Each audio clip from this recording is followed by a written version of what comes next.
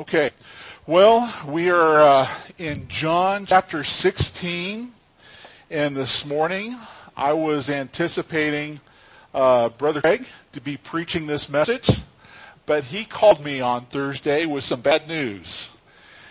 He was anticipating a medical procedure coming up. He had to go in for a COVID test, and the test came back positive, and he had no idea. Apparently, he is asymptomatic, okay? He does not have any of the symptoms, but he has to be home in quarantine. So he called me and said, Pastor, I can't preach this Sunday. And so I said, okay, well, it's obvious that God wants me to preach this message. And as I have prepared for this text, Craig, it is obvious. I know you're watching online. It is obvious that he wants me to deliver this message this morning. And so we're going to be looking, we're going to be kind of following up with more of the same of Jeff's message last week in John chapter 15 and persecution. But we're also moving into the Holy Spirit, the doctrines of the Holy Spirit. I was anticipating teaching verses. I had given Craig all of chapter 16. And Craig was excited about preaching all of chapter 6. He was armed to the hilt. And so I kind of felt bad that I gave him all chapter 16. So I was looking at chapter 16. There was no way I was going to cover all chapter 16. So I anticipated verses 1 through 15. But this morning I'm only going to give you verses 1 through 12. And that will be enough, and we'll finish up next week. But we're going to be looking, too, at the doctrine of the Holy Spirit, His ministry in our lives. But, in thinking about the Helper, the Holy Spirit, our guide, do you appreciate guides? Have you ever been on vacation or some places where it required a guide to point out the things that you were looking at, that you've spent a lot of money going to see? I remember when I went to the Holy Lands, and we had a guide. And that guide was very knowledgeable about the places that we were visiting, and without that guide, we would have been lost. I remember fishing with a guide one time. I've only been fishing with a guide one time. And the reason why it's only been one time, because it costs a lot of money to go fishing with that guide. But it's worth the investment, because you learn about the nature, the habitat, the fish that you're trying to catch, because that guide is so knowledgeable. Now, for me, I've had to learn the hard way, okay? But if you go fishing with me, you're most likely to catch some fish unless you're Matt Cropley. And if you do catch a fish, it's going to be about this size, okay? But I know I give him a hard time, but it's true. But guides are important, and we have been given the Helper, the Holy Spirit, who is our guide. And we are going to be looking at that a little bit this morning and much more next week. But again, as we look at chapter 16, once again we see Jesus knowing all the details about the future. And again, he's preparing his disciples for what is about to occur. He doesn't want them to be caught off guard. So let's look at John chapter 16, and I'm going to go through this a section at a time. The first section is in verses 1 through 7, where he's talking about persecution. And then in verses 8 through 12, he talks about the provision, what he's going to give, who he's going to provide in the Holy Spirit.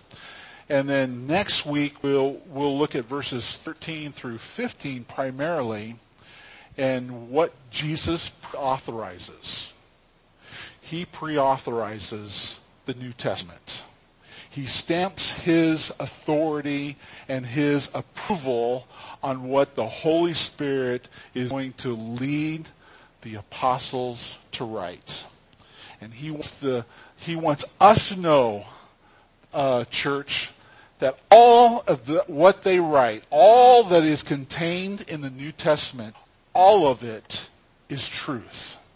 Because it has been inspired by the Holy Spirit, who is the Spirit of truth. All right? So we'll get into that next week. But let's look at verses 1 through 7 this morning first. These are Jesus' words. I have said all these things to you to keep you from falling away. What has he said to them? Well, if you go back to verse 18, he told the disciples, if the world in chapter 15, if the world hates you, know that it has hated me before it hated you. If you were of the world would love you as its own. But because you are not of the world, but I chose you out of the world, therefore the world hates you. And Jesus is just warning his disciples that what is about to happen to me is going to happen to you. So I'm telling you these things, Jesus says in verse 1 of chapter 16, to keep you from falling away. Verse 2, they will put you out of the synagogue. Indeed, the hour is coming when whoever kills you will think he is offering service to God. And they do these things because they have not known the Father nor me. I have said these things to you that when their hour comes, you may remember that I told them to you. I did not say these things to you from the beginning because I was with you. But now I am going to him who sent me, and none of you asked me, where are you going? Because I have said these things to you, sorrow has filled your heart. It is to your advantage that I go away. If I do not go away, the Helper will not come to you. But if I go, I will send him to you. Jesus tells his disciples three things in this first passage. You're going to be persecuted. You are going to be put out of the synagogue. Now, if you were in first century Judaism, and you were thrown out of the synagogue, it was a very big deal. Because the synagogue meant everything to the Jew. It was their way of life. There was no separation between the secular and the sacred. It was all combined together in and around the synagogue. It was your way of life. It was your family. And if you were kicked out of the synagogue, you would be thrown out of your family. You would lose your job. You would lose your friends. You would be treated like a leper, a spiritual leper. And in many cases, you would be reduced to a life of a beggar. You would be worse than a pagan Gentile. And so people feared being tossed out of the synagogue, being de-synagogued, because you would lose everything. And Jesus tells his disciples, verse 2, they will put you out of the synagogue. And it happened. It had happened to these 11 disciples, and it happened to every follower of Jesus Christ who believed the truth, who spoke the truth, who lived the truth. They lost everything. Not only will you be tossed out of the synagogue, Jesus says, but those who kill you, not if they kill you, those who kill you who will think that they are offering service to God. Now, he's speaking to his disciples, okay, and we know what has happened to the disciples, but we see today in modern times that those who persecute Christians, those who sacrifice Christians, are doing it in the name of their God. And we've seen this primarily in the religion of Islam, haven't we? And through what ISIS was trying to do several years ago. But again, Muslims today in third world countries are very aggressive and hate-filled towards Christians. And Christians who go to churches in places like Ethiopia, they go at the risk of being blown up. They know that if they go to church, they run the risk of losing their life and being blown up in those churches by Muslim terrorists. And these terrorists, these Muslims, do this because they think that they are serving God. And they are of their father, the devil, Jesus would say. And so Satan disguises himself as an angel of light, and he uses false religion to do his work. But church, we live in a day and age where the devil doesn't have to disguise himself. We live in a day and age where we worship evil. We celebrate evil. And God has given man over to his depraved mind today, and we celebrate, we see the world celebrating what we used to call sin. And those people who celebrate those things still are going to kill Christians. And you know what? They are persecuting Christians, and they think that they are serving their God.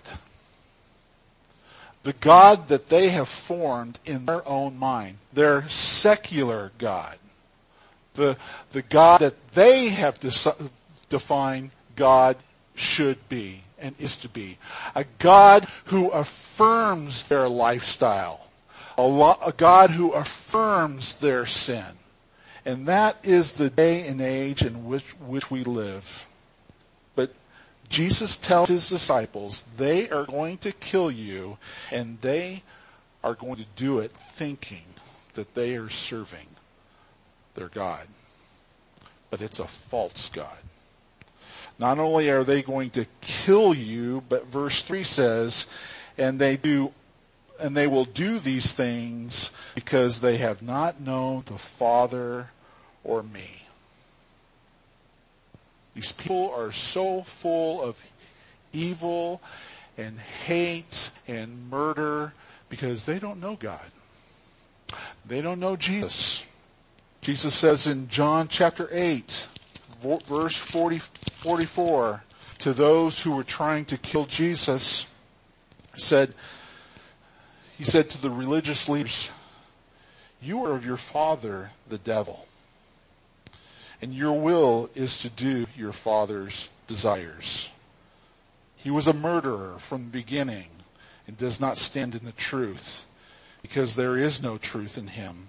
When he lies, he speaks out of his own character, for he is a liar and the father of lies. These people are of their father, the devil. And we see it going on today. We've been reading about it this week. If you follow our prayer page on Facebook. We have a couple in our church, and I can't, because we're on Facebook Live this morning, I can't mention because due to security reasons, but we have a couple in our church who have traveled to Myanmar, very good friends with a family who have an orphanage. There's about 50 children, about 20 children in this Christian orphanage. And they have had to, the family has had to escape in fear of their life. And those who remain are in harm by government, who is seeking to eliminate Christians. They hate the truth. They are of their father, the devil. We see it in Myanmar. We see it in our country today. You know, last week for our life group discussions, I sent out an email regarding a video link. Almost shared the last 3 or 4 minutes of that video link with you this morning in this message. But the video was Paint the Wall Black. And it's about Juan Risco, who had a deli in Chicago called Nini's. And Juan was well received in the Chicago community. He had major endorsements from professional athletes, Nike. His deli was one of the top 100 in the United States. The line out his door for the food that he served was long. And just a very popular personality. He was written up lots in the Chicago newspaper. And then George Floyd event took place in Minneapolis. And Black Lives Matter became a bonfire. And Black Lives Matter wanted all these different businesses to go on social media and paint their wall black, okay? It be their icon, it be their Facebook or Twitter, whatever page they had on Facebook or on social media, just make it a black screen. So all these businesses painted the wall black. And if you would go to the business page of social media, you could scroll through all the businesses of Chicago and see all these businesses' walls be black, and then you would come to Nini's Deli, and theirs wasn't black. And so everyone who loved Nini's Deli and Juan went on social media, and they started filling Nini's Deli's page with all these hate-filled messages, pressuring Juan to paint his wall black. And he wasn't going to support Black Lives Matter. Black Lives Matter supported a lot of organizations that as a Christian he did not agree with. And he wasn't going there. God was the creator of all people. God loves all people. We are all created in the image of God, and all lives matter. He wasn't going to support the Black Lives Matter organization. So all this hate came his way. And insinuating that he and their business was they were hate-filled racists. And that wasn't them. So one day he pulled out the microphone and a sound system. And he got out in front of his business and he started preaching the gospel. He started telling the truth of what God says. and why he doesn't support Black Lives Matter. And you can imagine the crowd that began to build, and the lies, the profanity, the hate that came his way. You know, in this video, it got to the point where he had to just walk away. And as he was walking away, people were throwing water bottles at him. He was in fear of his life. He was with a friend. He was going to his car. And it just reminded you of what happened to the Apostle Paul when he would go into the cities and preach the gospel. And he would be persecuted. He would be stoned. And he'd have to be driven out of those cities where he preached the gospel. Happening in Chicago. This is the world that we live in. Secularists want to build a new society without God, without the God of the Bible. And these godless secularists want to shame Christians into the closet of silence or compliance, as they themselves come out of the closet to aggressively intimidate followers of Jesus Christ. And they do these things, Jesus says, because they don't know God, they don't know Jesus, and their father is the devil. And we've read about it even this week, church, when Robert Long in Atlanta went to a few massage parlors and killed 8 people. And the world wants to say it was motivated by racism against Asians. And in fact, we learned that Robert Long was a member of a Southern Baptist church. And there are Christians who are insinuating that Robert Long was radicalized in his local church with racist hatred. Because this church is a supporter of the Founders Ministry. Founders Ministry is out of Orlando, Florida, I believe. Tom Askell is the president. This is a Southern Baptist church.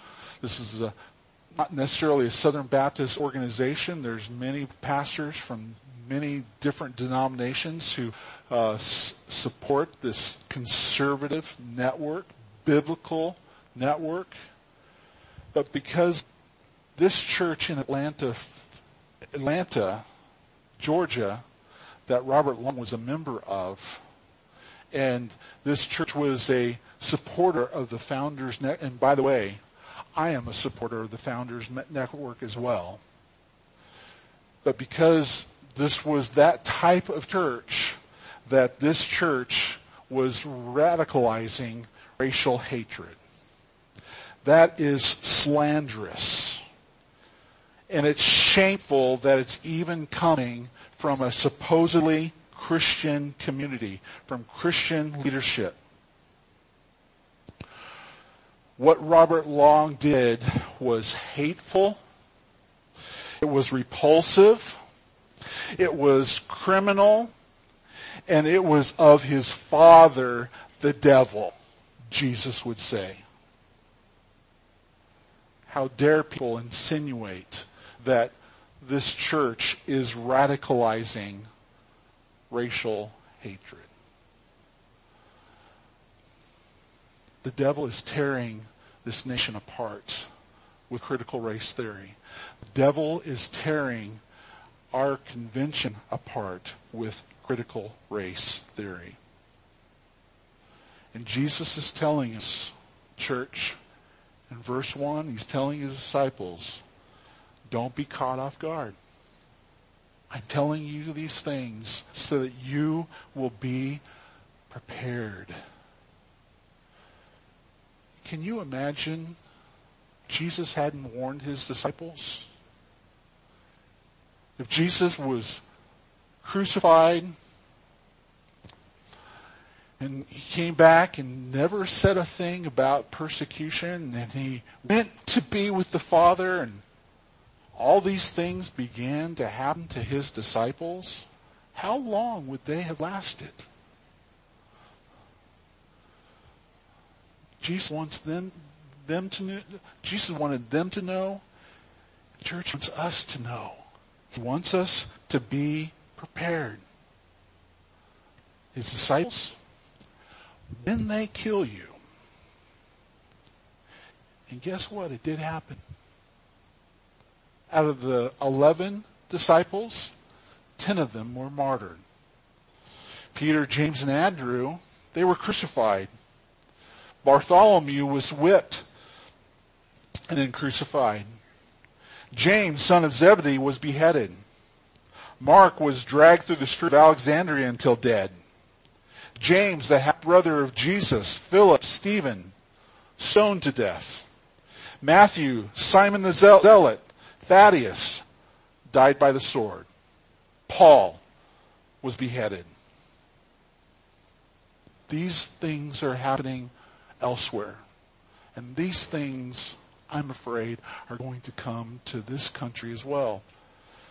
In a 1997 article by the New York Times, I don't like to quote the New York Times, but they said this, that more Christians have died under persecution in the 20th century than the first 19 centuries combined.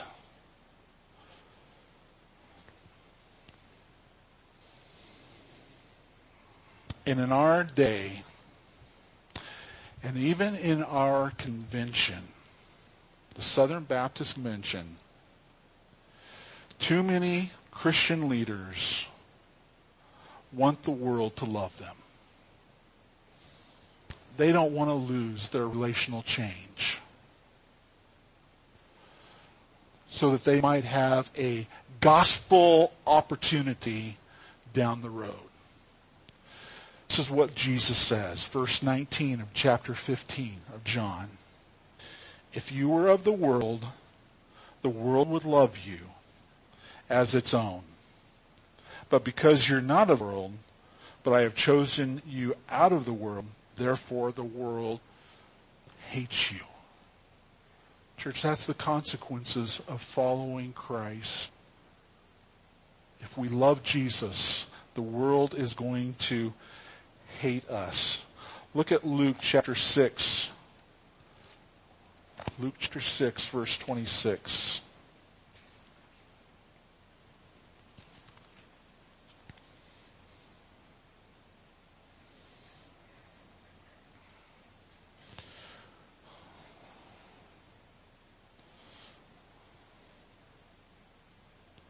Woe to you when all people speak well of you, for so their fathers did to the false prophets. We have leaders today who want secular leaders to speak well of them. And they've chosen silence or compliance so that the world might accept them. James chapter 4, verse 4 says, "You adulterous people, do you not know that friendship with the world is enmity with God? Therefore, whoever wishes to be a friend of the world makes himself an enemy of God." And in doing so, they are compromising the truth of God's word. They are downplaying the cultural issues of the day because they don't want to harm their relational witness. And it's happening in our Southern Baptist Convention. And there's two big issues in our convention today. It's women serving as pastors, and social justice ideology. And there's a fault line. And it is coming to a head in June at our convention in Nashville.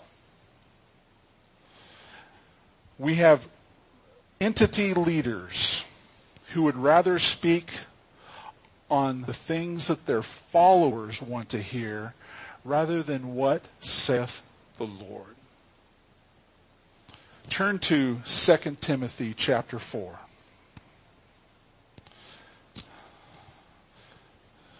2 Timothy chapter 4.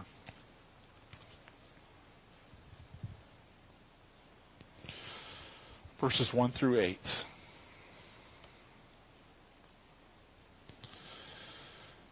Paul tells Timothy, I charge you in the presence of God of Christ Jesus, who is the judge of the living and the dead, and by his appearing in his kingdom, preach the word.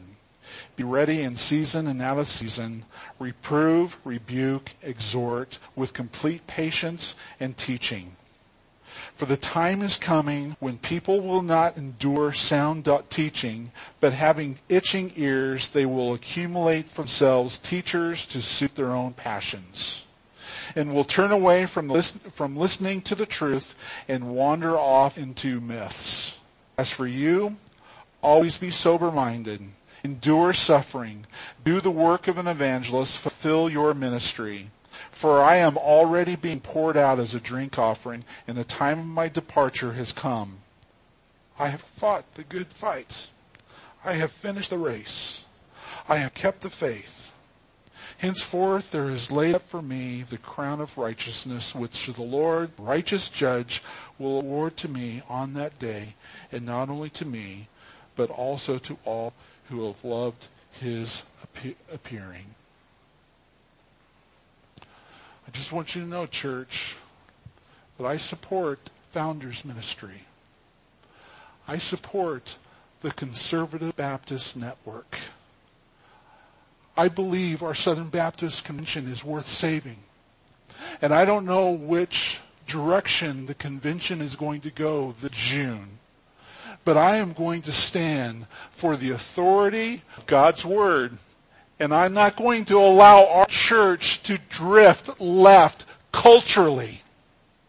God has spoken. The gospel is true. We don't need extra gospel for our salvation. God's Word is authority. God's Word is enough. We've seen it happen 3 weeks ago.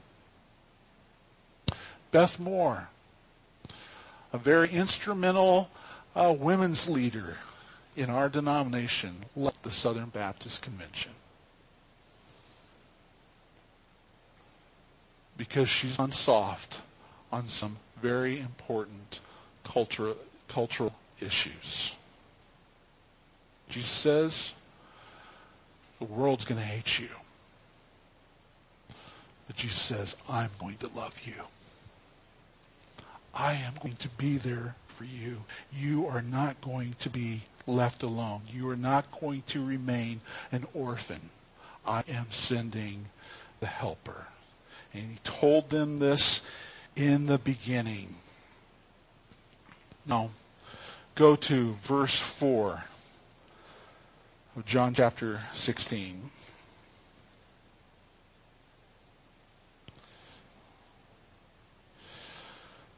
But I have said these things to you, that when their hour comes, you may remember that I told them to you.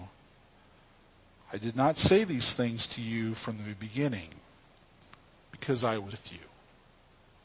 You know, when Jesus first called his disciples, he didn't really talk a whole lot about persecution. He didn't have to, because he was with them.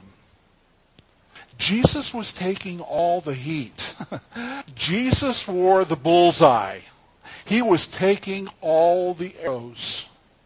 But now Jesus knows he's going away. He's going to be with his Father, and the arrows are going to be directed to his followers.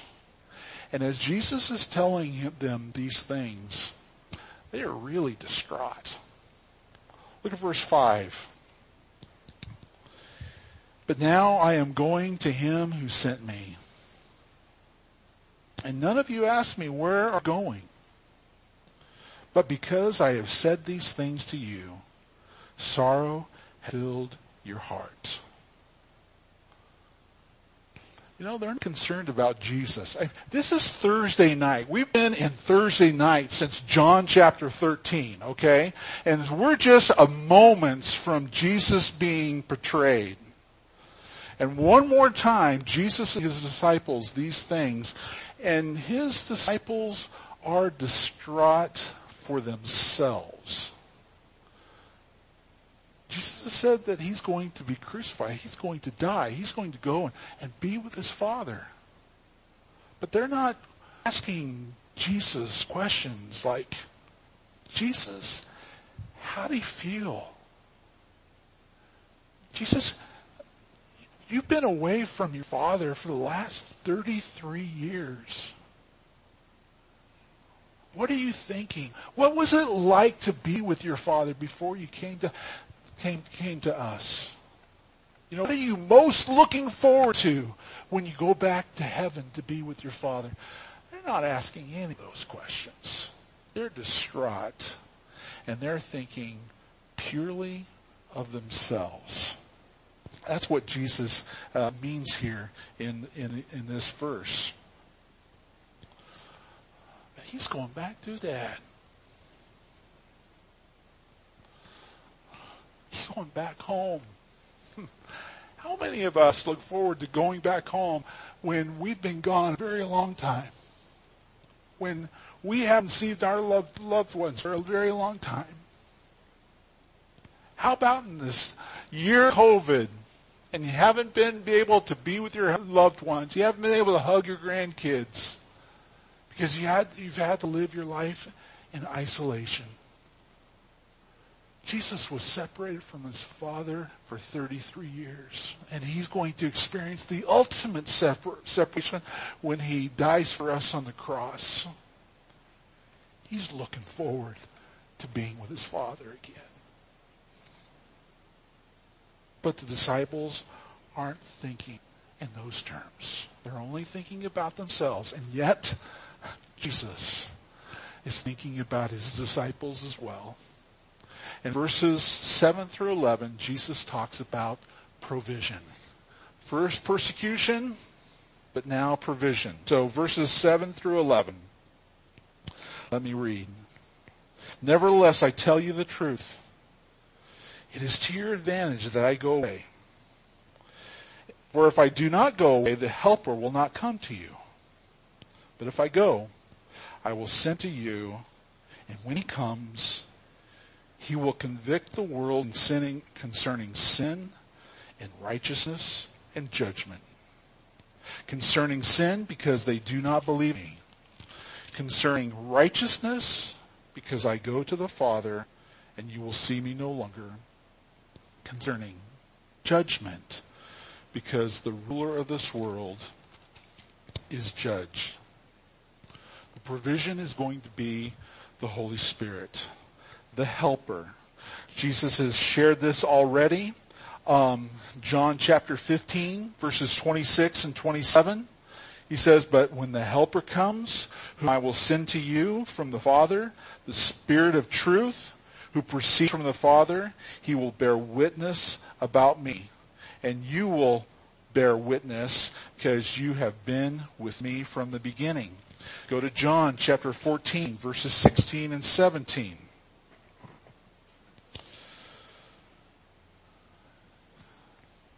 16 says, and I will ask the Father, and he will give you another helper to be with you forever, even the Spirit of truth, whom the world cannot receive, because it neither sees him nor knows him. You know him, for he dwells with you and will be in you. Jesus says, I'm going to provide for you. I'm going to give you another helper. And that word another in the Greek means exactly identical to me. Whoever you have known me be, however I have provided for your life, this is going to be the helper in your life. This helper, Jesus says, has lived in me, and he will be in you. Verse 17. Last part of that verse. You're not going to be alone. And so, this is the provision. And what is this helper going to do? He's going to do many things. But this morning we see his primary ministry. And it's ministry through our life. The Bible says in verse 7, the last half of verse 7, the helper will not come to you. Okay. It is to your advantage that I go away. For if I do not go away, the helper will not come to you, will not be in you. But if I go, I will send him to you. And when he comes, he will convict the world concerning sin, righteousness, and judgment. The helper is going to come to you, and the helper through you, through me, is going to convict the world of sin, righteousness, and judgment. How does the Holy Spirit, the helper, convict the world of sin, righteousness, and judgment? Through his followers who speak the truth in love, biblically. The helper is going to bring the world to conviction and of sin and righteousness and judgment as his followers obey the Lord's command and speak the truth. Sin. He's going to convict the world of their sin. What sin? The sin of not believing in Jesus. You know, the book of John, the Gospel of John is written, and John tells us over and over again through the inspiration of the Holy Spirit to believe in Jesus. This is the only way unto salvation. All these things have been written that we might believe Jesus. And if you don't believe Jesus, you're not going to go to heaven. You're not going to be saved. It is the only way unto salvation. John says in John chapter 3, behold, the Lamb of God who takes away the sin of the world. You know, in John chapter 3, verse 18, let's go to John chapter 3. I want to read that.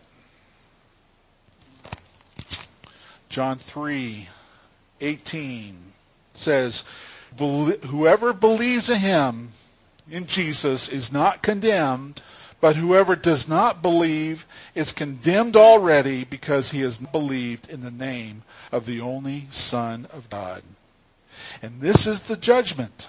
The light has come into the world, and people love the darkness rather than the light because their works were evil.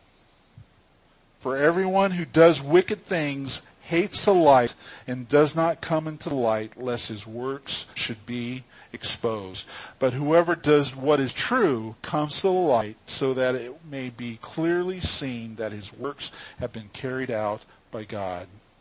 We must believe in who Jesus says he is, all that he's done, and that he is the way, the truth, and life. And no man can come to the Father but through Christ. There is only one way to God, through the person of Jesus Christ. And if you do not believe, that is sin. And the Holy Spirit, is going to convict the world of this truth. We don't have to do the convicting. We just have to be obedient.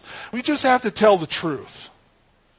And leave it up to the Holy Spirit, the Spirit of truth, to do the convicting, to do the convincing. Only the Holy Spirit can open the eyes of the world, the rebellious heart of man. But we have the responsibility to speak the truth of who Jesus is. The Holy Spirit is going to convict the world of righteousness. What does that mean? Well, to go to be with God, one must be made righteous. And the only way a heart of man can be made righteous is by believing the death of Jesus Christ. Why Jesus? The substitutionary death of Christ. Jesus took my sin, your sin, the sin of the world upon himself and was crucified. And he exchanged our sinfulness. He gave us his righteousness to us. It's the great exchange. But in order to be made righteous, we must believe in what Jesus has done. 2 Corinthians chapter 5, verse 21 says, "For our sake he made him to be sin who knew no sin, so that in him we might become the righteousness of God." Only righteous people can ascend to heaven, can go and be in God's presence for all eternity. And this has been true throughout the Old Testament as well as the New Testament. Psalm chapter 24, verses 3 through 6 says, "Who shall ascend the hill of the Lord? And who shall stand in his holy place? He who has clean hands and a pure heart, who does not lift up his soul to what is false and does not swear deceitfully. He will receive blessing from the Lord and righteousness from the God of his salvation.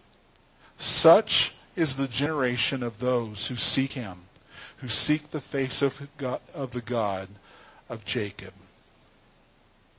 Only Jesus can make our lives righteous. It's through the shed blood of Jesus Christ that covers our sin that when God sees us, God doesn't see our sinfulness.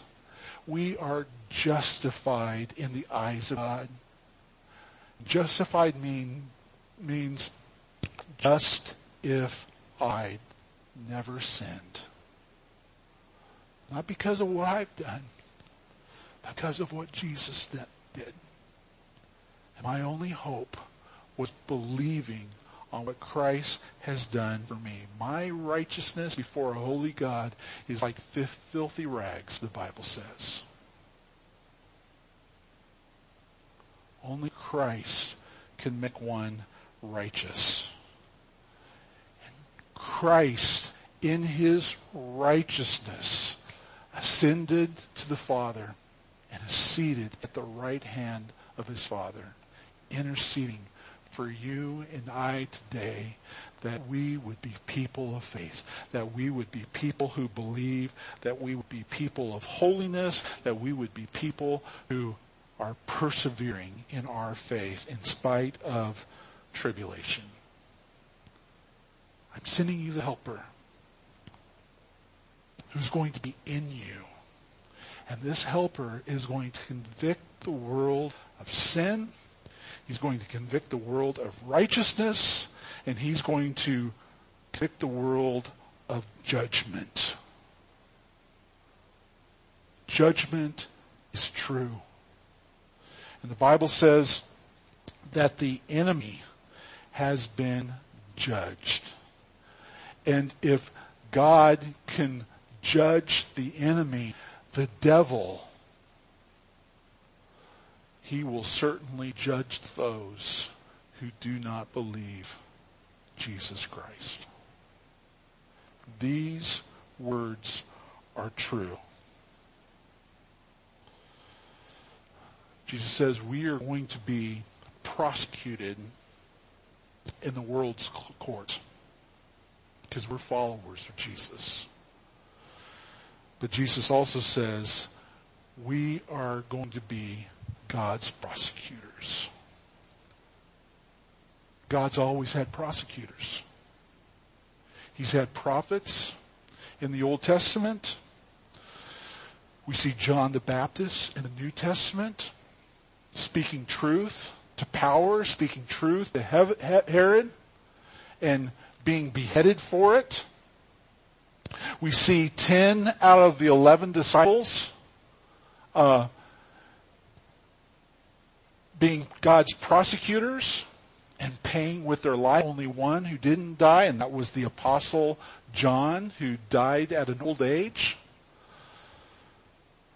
See Paul, who was killed. Paul was God's prosecutor. Church. Now it's our turn.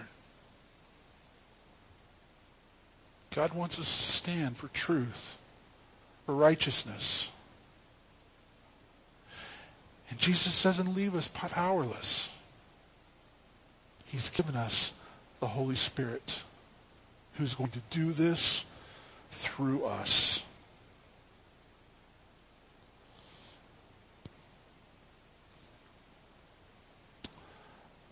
It's the bad news, isn't it? Talking about people's sin, how the only way our sin can be forgiven. But you got to tell the people the bad news before you can get to the good news. But unfortunately, there's a lot of people today who just want to focus on the good news. Church, we've got to speak the full counsel of God. I'm so grateful that we as a church are going through books of the Bible, book by book. And that we can't ignore the full counsel of God. And these are difficult issues. And you know, when you preach about sin, what's happening in the world today, it comes across really political. But it's not political. It is biblical. And we've got to be people of the truth. People full of love.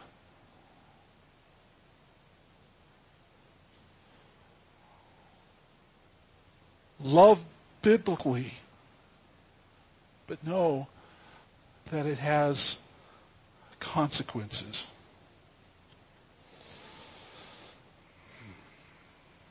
And then in verse 12,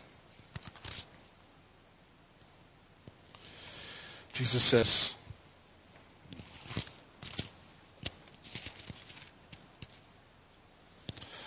I still have many things to say to you, but you cannot bear them now.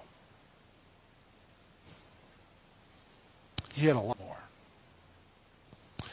And through the power of the Holy Spirit that is going to be poured out into disciples, we're going to see the New Testament written.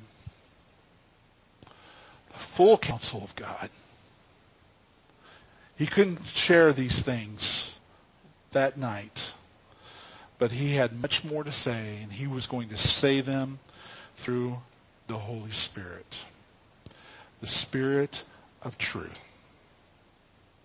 who lives in us. The Spirit who's going to help us to overcome, to persevere, to love our neighbor biblically. Church, we are living in tough times. Not nearly as tough as Christians have it in other parts of the world. But it's going to get more intense here. And God has given us a helper in the Holy Spirit to speak the truth in love. To be people full of grace People full of truth, just like Jesus, but to not be ashamed and to trust Him for the consequences. So church, let's hold on to the truth, because the truth holds on to you. Remember, we are in communion with the Trinity. And people who are faithful to God's commands, we have the Holy Spirit, we have Jesus Christ, and we have God the Father. And He will reveal much more of Himself to those who obey. May we be those people. May we be that kind of church. Pray for our convention. Pray that our convention will make the right decision. But we know God is going to provide regardless. God is going to be glorified. I just want us to be people of the truth. Pray. Father, thank you for your word. It's not easy to preach sometimes. And Lord, I know that there are people who love you passionately, who are standing for truth today. And God, they are suffering the consequences. I think of one who's had to flee Chicago, has had to start a new life in Texas, to start over again. And God, his consequences are real, but Lord, he is trusting you every step of the way, and he would not do things different if he had the opportunity. God, you have grown him in his faith, in his witness. He has seen people come to Christ because of his obedience. God, you have been glorified. We thank you. Father, I thank you for the Conservative Baptist Network, who is standing for biblical truth. God, I pray for Pastor Mike Stone, who's running for our convention as president. God, I pray that this message of what he believes about you and your word, that, Father, our convention would affirm him as our next president. We need a president like him for the Southern Baptist Convention.